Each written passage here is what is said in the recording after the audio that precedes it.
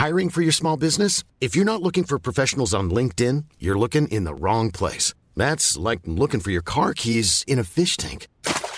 LinkedIn helps you hire professionals you can't find anywhere else, even those who aren't actively searching for a new job but might be open to the perfect role. In a given month, over 70% of LinkedIn users don't even visit other leading job sites. So start looking in the right place. With LinkedIn, you can hire professionals like a professional. Post your free job on linkedin.com/people today. Spring is my favorite time to start a new workout routine. With the weather warming up, it feels easier to get into the rhythm of things. Whether you have 20 minutes or an hour for a Pilates class or outdoor guided walk, Peloton has everything you need to help you get going.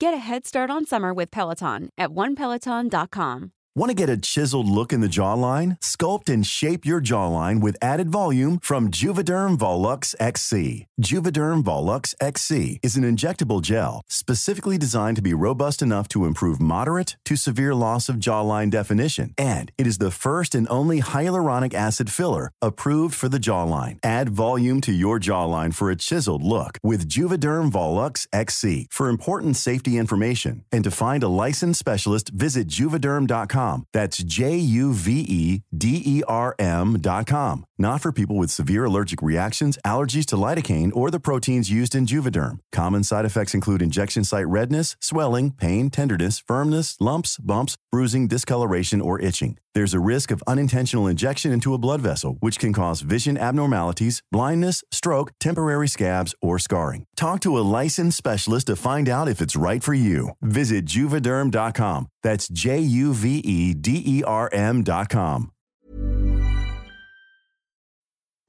Girl, real talk.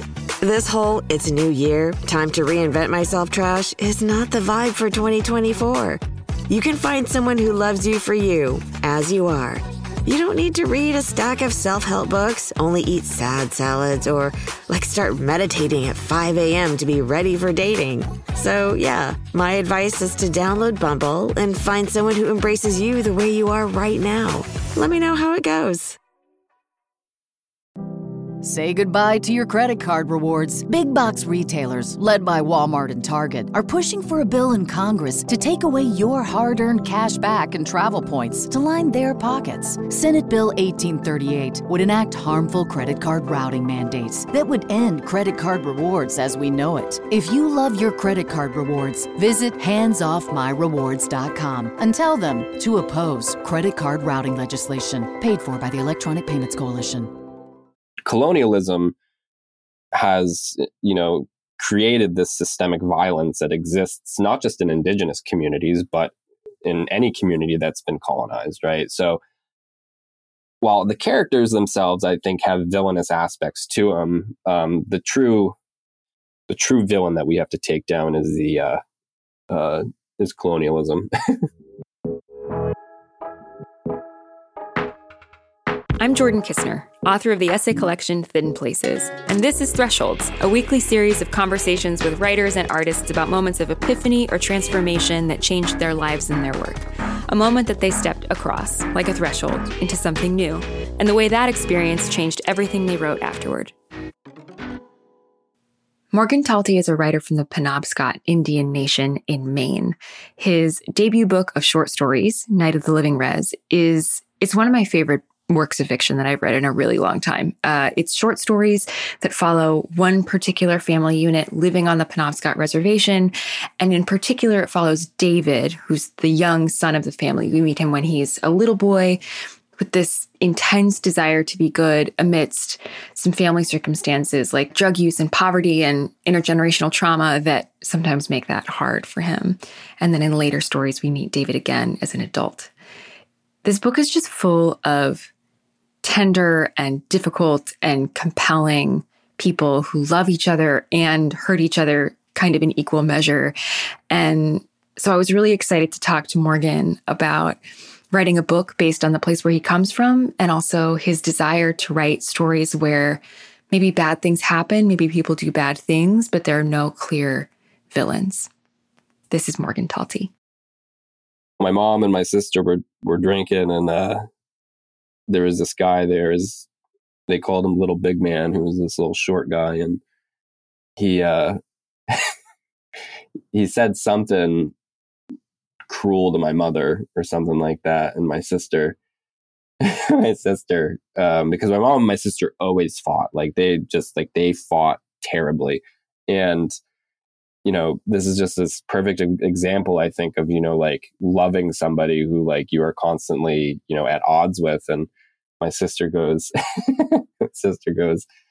"You don't talk to my mother that way," and she punched him right in the face so hard that he like went like it was like a movie. It was like the Matrix. Like he just went flying and he hit the wall, and he like slid down it like a cartoon character. And she's like, "Don't ever talk about my mother like that again." So this whole like, I was like trying to think of like an incident, like that was the only story that I kept coming back to, was this moment where my sister, who was probably arguing with my mother before all of this, just sort of like, defends her, right? Like, like regardless of what had happened. Did he just go away? Like what?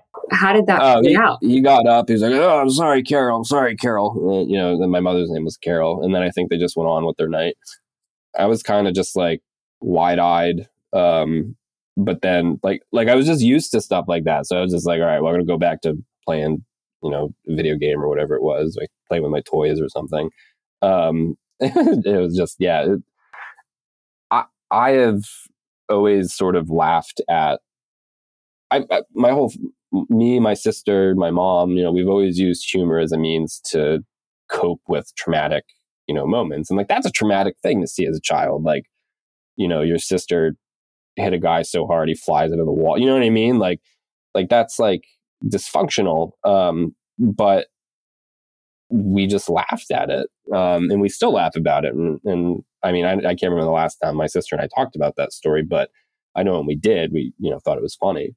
My mother was like most mothers, fiercely protective, fiercely, in love with her children and cared so much about them. But she was also equally destructive, in strange, in ways that people can be.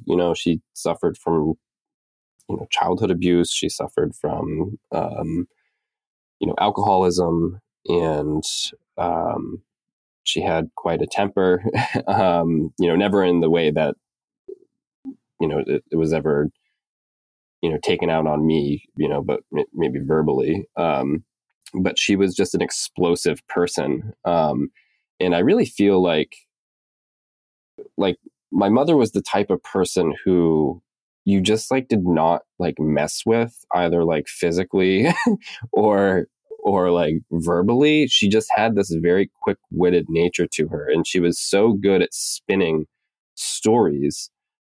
She was so good at just like adopting different perspectives and personalities to get what she wanted. And so like growing up, seeing her and being at the receiving end of her, some of her afflictions, I was always nervous. I was always a very nervous kid. And she, the environment I was in also wasn't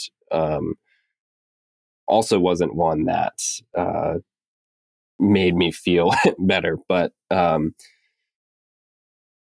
that sort of anxiety, I think made me very sensitive to people's emotions and maybe how they were feeling. And, as I got older, and when I started writing, I was very much interested in emotions, because that was what, I constantly was thinking about growing up and having to navigate, strange situations. This is like, how do I, tiptoe around this? How do I approach it head on, an issue, right? Maybe my mother's alcoholism. How do I talk to her about this? Why am I not talking to her about this? And so I was always just super sensitive and super aware to how people felt and how that feeling affected situations. And I feel like that was like my greatest lesson when it comes to writing, like to thinking about stories and constructing situations and moments where, the reader recognizes, oh, this is real life. You know what I mean? Like, sure, it's fiction, but this is truth. Yeah. that's something I can really see in David, the character in Night of the Living Rez. Like David, especially the David that we see as a young boy, is so alert and so sensitive all the time. And there's this really interesting tension between how much David perceives, and then because of his age, sometimes he doesn't understand precisely what he's perceiving, but he's so sensitive to the emotional undercurrents in the room. And to me, it felt like a really beautiful and just true encapsulation of what it feels like to be a sensitive kid, a kid like who's really, really paying attention to how emotions are moving. How did you think about translating that experience that you had as a sensitive, attuned younger person into this character? Even just technically, how do you think about recreating that emotional experience on the page? I wrote, I don't know how many, David, obviously, when I very first started writing, 13 years ago, David was myself, but over the years, he turned into somebody else, this own person, but nonetheless still has that same quality I had as a child, that was sensitive and was, worried, and was also super aware of their surroundings. And it was kind of difficult to work with David as a boy and as the narrator, because one of the interesting things is we want to with first person narrators, they're supposed to be unreliable, right? And especially if you have a child narrating a story or telling the story, like we have to think about what the narrator brings moment to moment beyond the immediate knowledge of the character. So we think about reflection, we think about age, right? But those stories with David, he's just a boy, and we maybe get some quick glimpses of a narrator who's much older, thinking about these moments, but they're very, very rare. And so with David, not one of the criticisms, but one of the concerns somebody told me about the book was with David, he felt too pure, like he felt too good. And we think traditionally about fiction, and it's like characters are supposed to be flawed. Characters or so we hear, right? They're supposed to be flawed. They're supposed to be, like bad in some way, right? But like David, to me, like he's so good natured that like I felt like thinking creatively, it's like, okay, well, how can I make him bad? It's kind of like, I don't want to, right? Like this boy is, like, I feel like that's so important to him as a character, that he is good natured, that he is, I guess, quote, well-behaved, right? That he's, doing the absolute best. And I feel like that problem went away when Dee entered the picture, when we look at David as an older person, right? Because then we can get into some areas of flaws and immorality and things like that.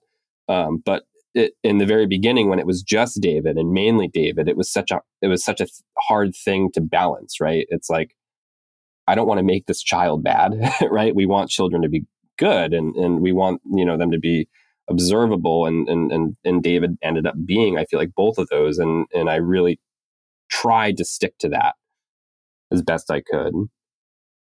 It's so interesting that you got the note to make David more unreliable or sort of more flawed in some way, because it just, first of all, like, I don't know, he's little. Like, I don't, like kids are, I don't know that this is true all the time, but it just felt so believable to me that like a kid at that age is just doing his best. He just kind of wants to be loved, and he has good intentions, and he's a little anxious, and he's just trying hard.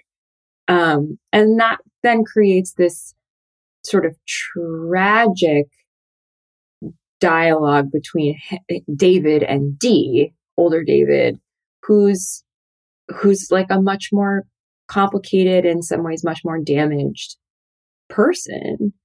How did Dee come to you? Yeah, so D, I stumbled into D. I didn't, I set out, I was like, all right, I'm going to write a collection of stories and they're all going to be told from David's perspective.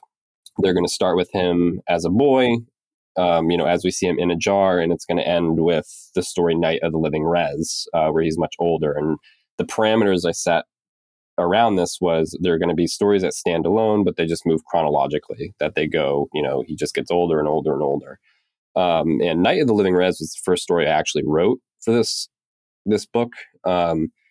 And then I wrote In a Jar, and then I started to try to go chronologically in order. And I wrote like 15 or 16 stories, all from David's perspective. And I finished this manuscript, and I'm like, this sucks. I was like, this is like, it, like there were, 4, 3, 4, 5 stories that were good, right? And, in a publishable quality. But as a collection, as a book, I was like, what is it doing? And it really wasn't doing anything. It was just, it had this chronological arc in individual stories. And I was like, well, I don't know what to do. And I was like, whatever, I'm going to just stop. I'm not going to do, I'm done with this collection. Like, it's just, it failed. It didn't live up to what I wanted it to do. And a friend had visited me, and he was telling me this story that he heard from a guy, and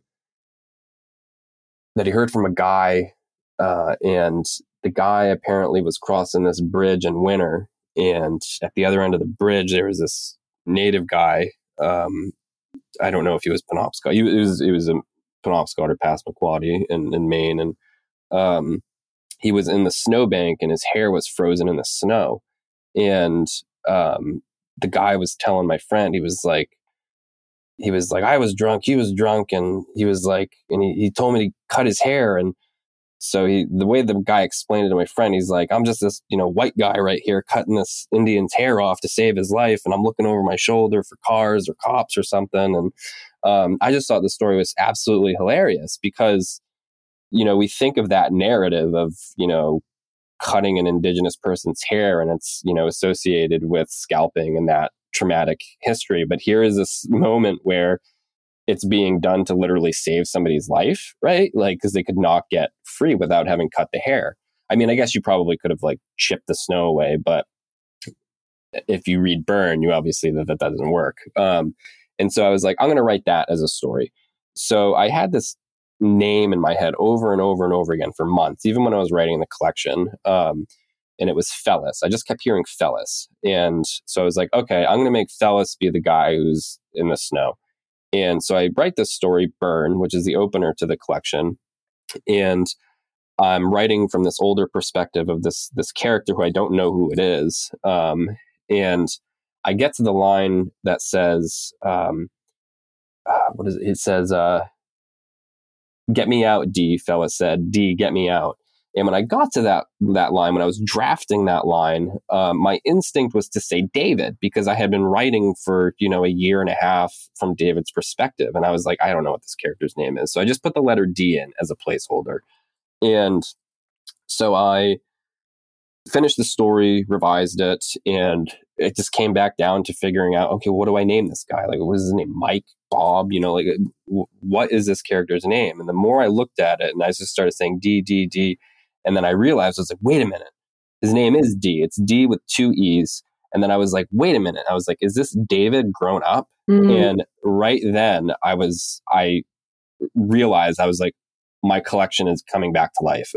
Like, I had found, by pursuing something different, I had found a way to complicate the collection and complicate this family's life. And then it became a journey of figuring out who D was, what happened to him, and this back and forth sort of like dialogue between David and D, and reshaping these stories so they matched in the way that they do.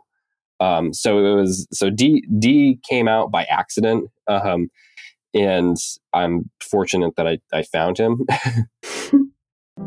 Say goodbye to your credit card rewards. Big box retailers, led by Walmart and Target, are pushing for a bill in Congress to take away your hard-earned cash back and travel points to line their pockets. Senate Bill 1838 would enact harmful credit card routing mandates that would end credit card rewards as we know it. If you love your credit card rewards, visit handsoffmyrewards.com and tell them to oppose credit card routing legislation paid for by the Electronic Payments Coalition.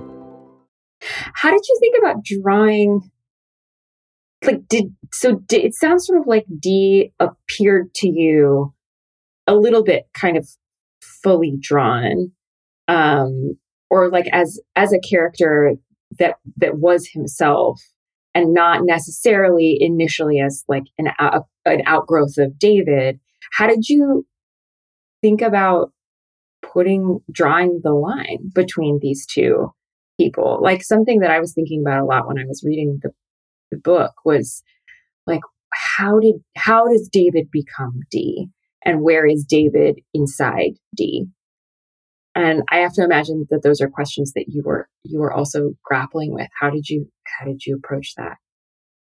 Yeah, I think I didn't really put a lot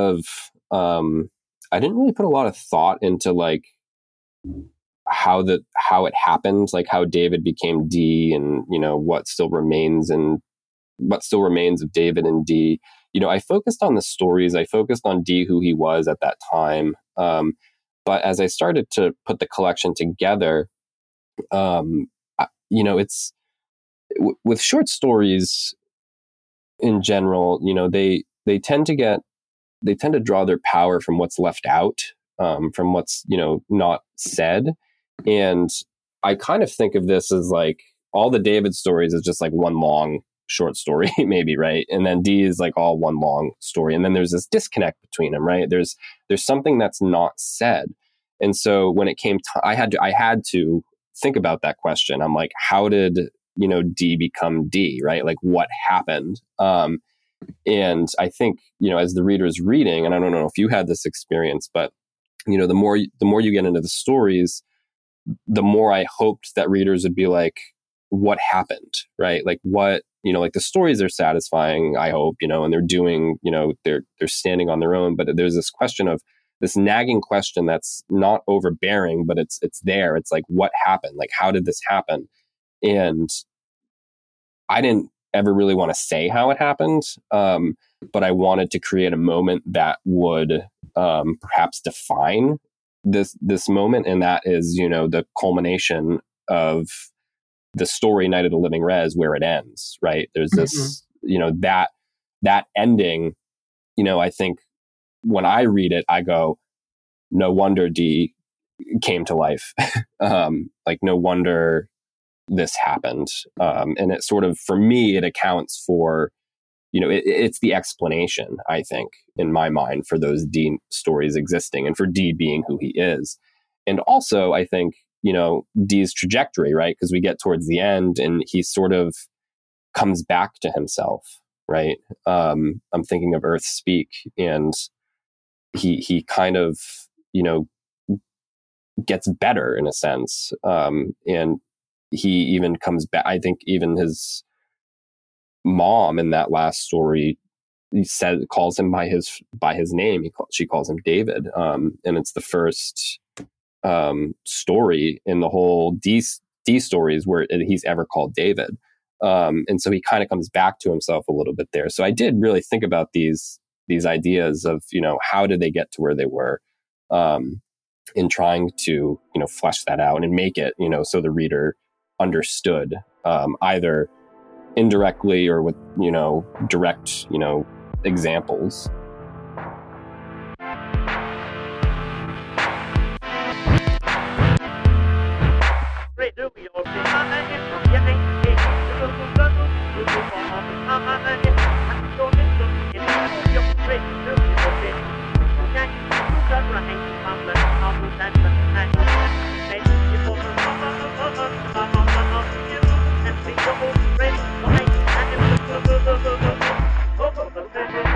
Yeah, I feel like we're sort of coming to a question that I was also circling when I was reading the book, which is representations of trauma and intergenerational trauma that are in some ways universal, in the sense that intergenerational trauma happens everywhere to everyone, and yet it also feels like the portrait of that here feels really, really localized. It feels like specifically a portrait of a Penobscot family dealing with their inheritance, and the way that kind of spins out through each of them. And we see that most explicitly, or maybe most just thoroughly, in the David to Dee story. But you also really show the way that that's true of his mother and his sister, and kind of every Phyllis and every character in this world. How did you conceive of the way that you wanted to kind of create that architecture of both love and wounding for this world? Either, technically or just like personally and emotionally for yourself. What was that creation process like for you? I feel like it could be difficult at times. I mean, my whole approach to fiction, what I love to see in fiction is that there's darkness, but we somehow have to see the light in it. And growing up for me, from all the things I've seen, from all the things I've experienced, like the love that was shared between me and my mother and my father and her boyfriend and my sister and my family, it was that love, it was that caring nature that kept us alive in a sense. Right. We held each other up, even when people were at their worst, even when my mother was, was drinking at the most, when my sister was also, struggling with addiction. Like, I thought it was so important never to give up on them, regardless of how much, how many issues, their afflictions created. And so in this book, I was like, I'm not going to just create a cast of people and be like, oh, look, they suffer, and make, and like, that's it. Right. Like, I wanted to be like, yeah, they suffer, but look at the ways they love each other. Look at the ways they care for each other. Look at the ways they, argue with each other, but nonetheless, at the end of the day, will, sit down and smoke a cigarette with you and talk and, drink coffee, or, you know what I mean? Like it's those things that I feel make characters unique and important. It's drawing out, yeah, you've done some terrible stuff, but I have to love you for, like, I have to love you. Like, life is precious. If I give up on that, then I feel like I failed as a human. And so, thinking about David and Dee and Paige and Mom and Frick and the terrible things that happen there, it's like, how do we transcend that, right? Like, how do we come to forgive, even the most atrocious things? Can we forgive those things? It's like, how can you quote unquote hate somebody but still love them, right? So there's all these paradoxes or dichotomies, I feel, that like I was constantly up against, but it always came back to this thing. It's like, I need to make these characters love one another at the end of the day, even if they've had the most violent fight, right? Like, they need each other. Right. And they're whole and complex people. Like, I was really noticing about the character Frick, who's Mom's boyfriend, but like longtime boyfriend, that he has a lot of qualities that in maybe like lesser fiction would sort of signal him out to be like the bad mom's boyfriend, right? Like, he has a drinking problem, he, whatever. But there's so much care taken to show that he is tender and he is loving. And he always brings David's backpack in from the truck, and that there's this real wholeness given to each person who is, has some combination of afflictions and flaws and strength and tenderness. And that kind of allows this complexity of their selves, but also just of the relationships between them, of need and love and frustration and hurt and loyalty and all those things. Yeah, exactly. And I mean, I think Frick I remember very early on, when I had my readers read, the stories, they were like, "Oh, Frick's going to be a great villain," and I never really saw him as a villain. I just saw him as Frick. I saw him as this guy who had good qualities, bad qualities, and this monstrous quality, that I won't really talk about because I think folks will see that in the book. Mm-hmm. But I mean, it's also, it's not just his quality, but I also think it's more representative of men in general, right? I think, so it's. I never really think of anybody in this collection as being, I think of everybody as being protagonists and everybody also simultaneously being antagonists. Yeah, I think that's right. It's funny. Frick, I think maybe that's what I meant when I was talking before. Like my first thought was, oh, this is going to be the villain. And then he kept not being the villain. Well, actually, maybe I should formulate that as a question. Do you think there's a villain in this book? Or in this sort of set of stories? Does this world have a villain? That's a great question. I don't know. I'm tempted to say no, but I'm also tempted to say yes. Like I feel like the villain here, in certain situations there are villains, right? If we think about the blessing tobacco, right? It's like, is the grandmother the villain? Is the mom the villain? In these specific moments, I think in a larger overarching sense, I feel like the main villain is colonialism. What has sort of wreaked havoc on, this, I don't want to say this community because it only focuses on one family and Fellis and his mom. So, but colonialism has, created this systemic violence that exists not just in indigenous communities, but in any community that's been colonized, right? So while the characters themselves, I think, have villainous aspects to them, the true villain that we have to take down is is colonialism. Yeah, which, I mean, that feels clear and also feels like a challenge because that's for you as the writer, because that's a nebulous victim. That victim doesn't have a specific face in this book or I don't know, maybe in the world. I don't know. There's not like a one single vanquishable entity there. It's like a system and an idea and a history, which is so much more diffuse than like had Frick just been your villain.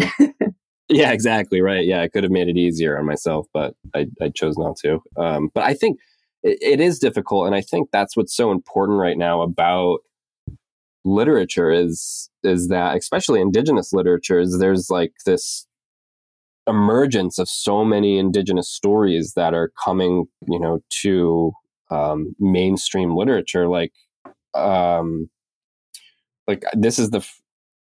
say this is the second time. There's a novel that came out by Gregory Brown called The Lowering Days, which is a lovely novel. He's a Maine writer, and his story's set in Maine, and he has Penobscot characters in it and Penobscot language and stuff. He's non-native. And the book, he did a great job with that book and handling indigenous characters. But I think Night of the Living Rez is the first book by a Penobscot person that represents Penobscot people in like mainstream literature that's like getting out there. And like, we need more, like we need more stories from tribes that are, that people don't even like know like exist, right? Like, people think of, if you ask people to name some tribes, they're like, oh, Navajo, Mohawk, Comanche. If you ask somebody in California if they've ever heard of Penobscot, they're going to be like, I have no idea what that is, right? Mm-hmm. There's over 500 federally recognized tribes. There's, and even more if you count state recognized and unrecognized. So that's a lot of cultures that's, in the United States. And it's like, I feel like the more voices we get out there, the more that works, the more voices we get out there, the more pieces of literature that perhaps are attacking this idea of colonization, right? Like drawing attention to it. I think we'll have a better chance at, creating a face of what, this looks like, right? Like actually being able to confront this villain, right? That's not just unique in this book, but unique in, I think, any work by a minority that's writing against, a white male dominated vision of what literature is supposed to be. The question I want to ask you has something to do. I'm trying to figure out a non-stupid way to ask this question. I like when questions sound stupid. Really? Okay, cool. Yeah. Let me do my best here. It sounds like what a genuinely unique experience you're having, being the first writer who is Penobscot, writing about Penobscot people, to kind of hit mainstream American, big publishing. What does that experience feel like to you? Is it something you're thinking about very much? It is, yeah. I mean, I've been I am like really invested in other writers. I'm very invested in supporting other artists. And like, I am just hoping, that in the next, 5, whenever at some point, that there's, another Penobscot writer, publishing a novel or a story collection. Right. And I think about this quite a lot. Like, I want to be in a position someday, right, where I can, maybe somehow financially support, writers from the Penobscot Nation to pursue, their work in storytelling, be it, fiction, be it, screenwriting, plays, all of these different things. And so like, it's really important to me to, think about that future, right? Like, I think about my work, I think about my art and what it tries to do, but I also have a responsibility, to lift up other artists, especially artists from my community. And so like, that I think about a lot, and not just for the sake of having more, like Penobscot writers and, Penobscot voices out there. Well, I guess to have that actually. Yeah. Because if we look at Night of the Living Res, it's only a sliver of, this community. And I always get a bit, I don't want to say defensive, or I don't quite know what the word is, but when people describe the book as like, a Penobscot experience, like I recoil a little bit, because this is not every Penobscot person's experience. And that's why I want to help uplift other writers' voices, from our community. I want to get to a point in my career where I'm able to do that. And, have the time to do that, because it's the cacophony of voices that define, it's this intersubjectivity that we get, these multiple voices that create a clearer image of what something is. And that's what I want. And I think about that, very often.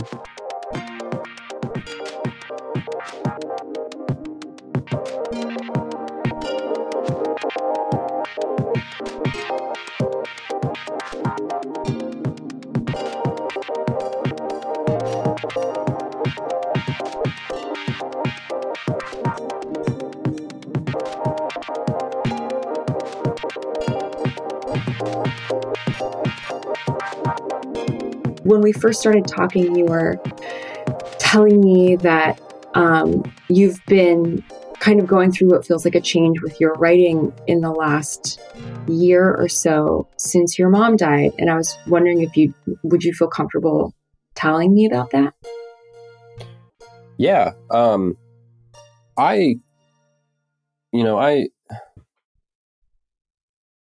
Where to start with this? When my mom died, I mean, I'm still feeling the effects of it. I mean, it was, she was, she was everything to me. Even through all of the bad stuff, the things that made her, if someone only knew that about her, they'd be like, oh, wow, she's terrible. But she wasn't. She was a loving mother. She was funny. She was fun. She was great. She had her faults, sure. But losing her, just it still is. It's hard to contemplate not having her, and it's interesting as a lot of my anxiety about specific things has gone away, because like she sort of kept them alive. She didn't have a lot of money. We didn't grow up with a lot of money. So she was, even these past 8 years, I was always giving her money. I was always buying her cigarettes. If her car broke down, I had to fix it. So it was this very like different type of relationship. Like I was in many ways taking care of her, which she even knew. She would say, this isn't how it's supposed to be. But now that she's gone, I never wanted to write about my mother. I never wanted to, well, I did, but I never wanted to publish things about her, because I never wanted to hurt her. And now that she's gone, I'm like working on essays about like more nonfiction stuff about families, our family, my mom and my sister. And like, I have this sort of like freedom I feel now to this freedom to not write about her badly, right? But to like write about her honestly, and to write about myself honestly. And like that, I would never be able to do that if she were alive. And that sounds strange. And it's sort of almost like bad to say, right? But like that, like her death has paved this long road that I'm on, writing wise, and can see. And I'm just it's gotten me to start walking down that road. To think about, I think, humanity, to think about the ones we love who can be difficult to love, and who for many people will just never talk to because they're too hard to love, they're too hard to be around. And yeah, so I just feel much more, I have this strange sense of freedom, which is good, but also super terribly sad because I don't have this person anymore in my life. Right. Yeah. I mean, it doesn't sound weird, for what it's worth. It doesn't sound weird to me at all to think that it might be easier to write about her in a way that is more honest or more complex, or maybe more truly honors who she was in your relationship to her, knowing now that you can't accidentally hurt her with that complexity or something like that. It sort of ties back to what you were saying earlier about this fictional family you were writing about, which is that they have to be allowed to be everything that they are, which is sometimes flawed and sometimes hurt and sometimes wonderful and sometimes tender and very bound by all the things that bind people, not just the nice things. I don't know. It's hard to write about family like that. Yeah, it is. I don't know if you ever watched the TV show Superstore. No, I didn't. I remember it, but I didn't watch it. Yeah, there's this moment where there's a blizzard and they have to stay the night in the store, and like all of the workers are in this like little circle, and they're all basically fighting or whatever, and they're like picking at each other's faults or whatever. And then this customer chimes in And he's like, something like, he says something about the way like one of the workers chews, like it's super loud. And then everyone is like, who are you? And they're like, they do that exact same thing you just said. They're like, they're like, you don't have a right to, pick on this, this person. Like, that's us who get to do that. You know what I mean? But yeah, I just actually watched that episode, so that's why it was on my mind. I wonder if that's like the thing that's making me think about is the fact that when you're a person who is trying to write honestly about your family for someone who's not your family, it can sometimes feel like you're becoming that person or you're opening them up to those people on the outside. And that like, there's a fear of disloyalty sometimes. Like the bargain you've made as a family is that, you can be as, dysfunctional or whatever, or angry with each other as you want, but you're bound by a kind of loyalty that means that you turn on anyone from the outside who tries to kind of pick a fight. And something that, I don't know, that I worry about when I'm thinking about writing about people I love, and that I know other people do too, is this fear that you're somehow like breaking the pact. You're breaking that agreement that you have with each other that feels actually kind of really important in some way. It just is making me think of this change that you're thinking about or that you're experiencing with your writing now that you're trying to write in a different way about your mom. Yeah, I mean, you're totally right. I mean, to write about you and your family and that dysfunctional, if dysfunction is part of it, like to get at the heart of it, like you have to be in it. You have to be an insider, obviously, right? But you also have to take the stance of an outsider, right? And you have to, and that obviously comes across, right? Because like to do justice to anything, you have to look at it from every possible angle you can. And unfortunately, one of those angles is, being an outsider, being, disassociating yourself from that family, which, if family members read, an essay collection about the family, they might be like, I can't believe, he, said this about us, right? Or I can't believe he, told this story, right? But for me, it's never been about like exploiting, this quote unquote sellable material, but rather trying to find like some way to bring us even closer through it, if that makes sense. Threshold is a production of LitHub Radio. We're produced by Drew Broussard and Justin Alvarez. Music and editing by Laura Faye Oshwood of Arthur Moon. Our art is by Kirsten Huber. Special thanks to Farrar, Strauss, and Giroux. I'm Jordan Kistner. You can find me on Twitter and Instagram at jordan.kistner. We'll see you next week.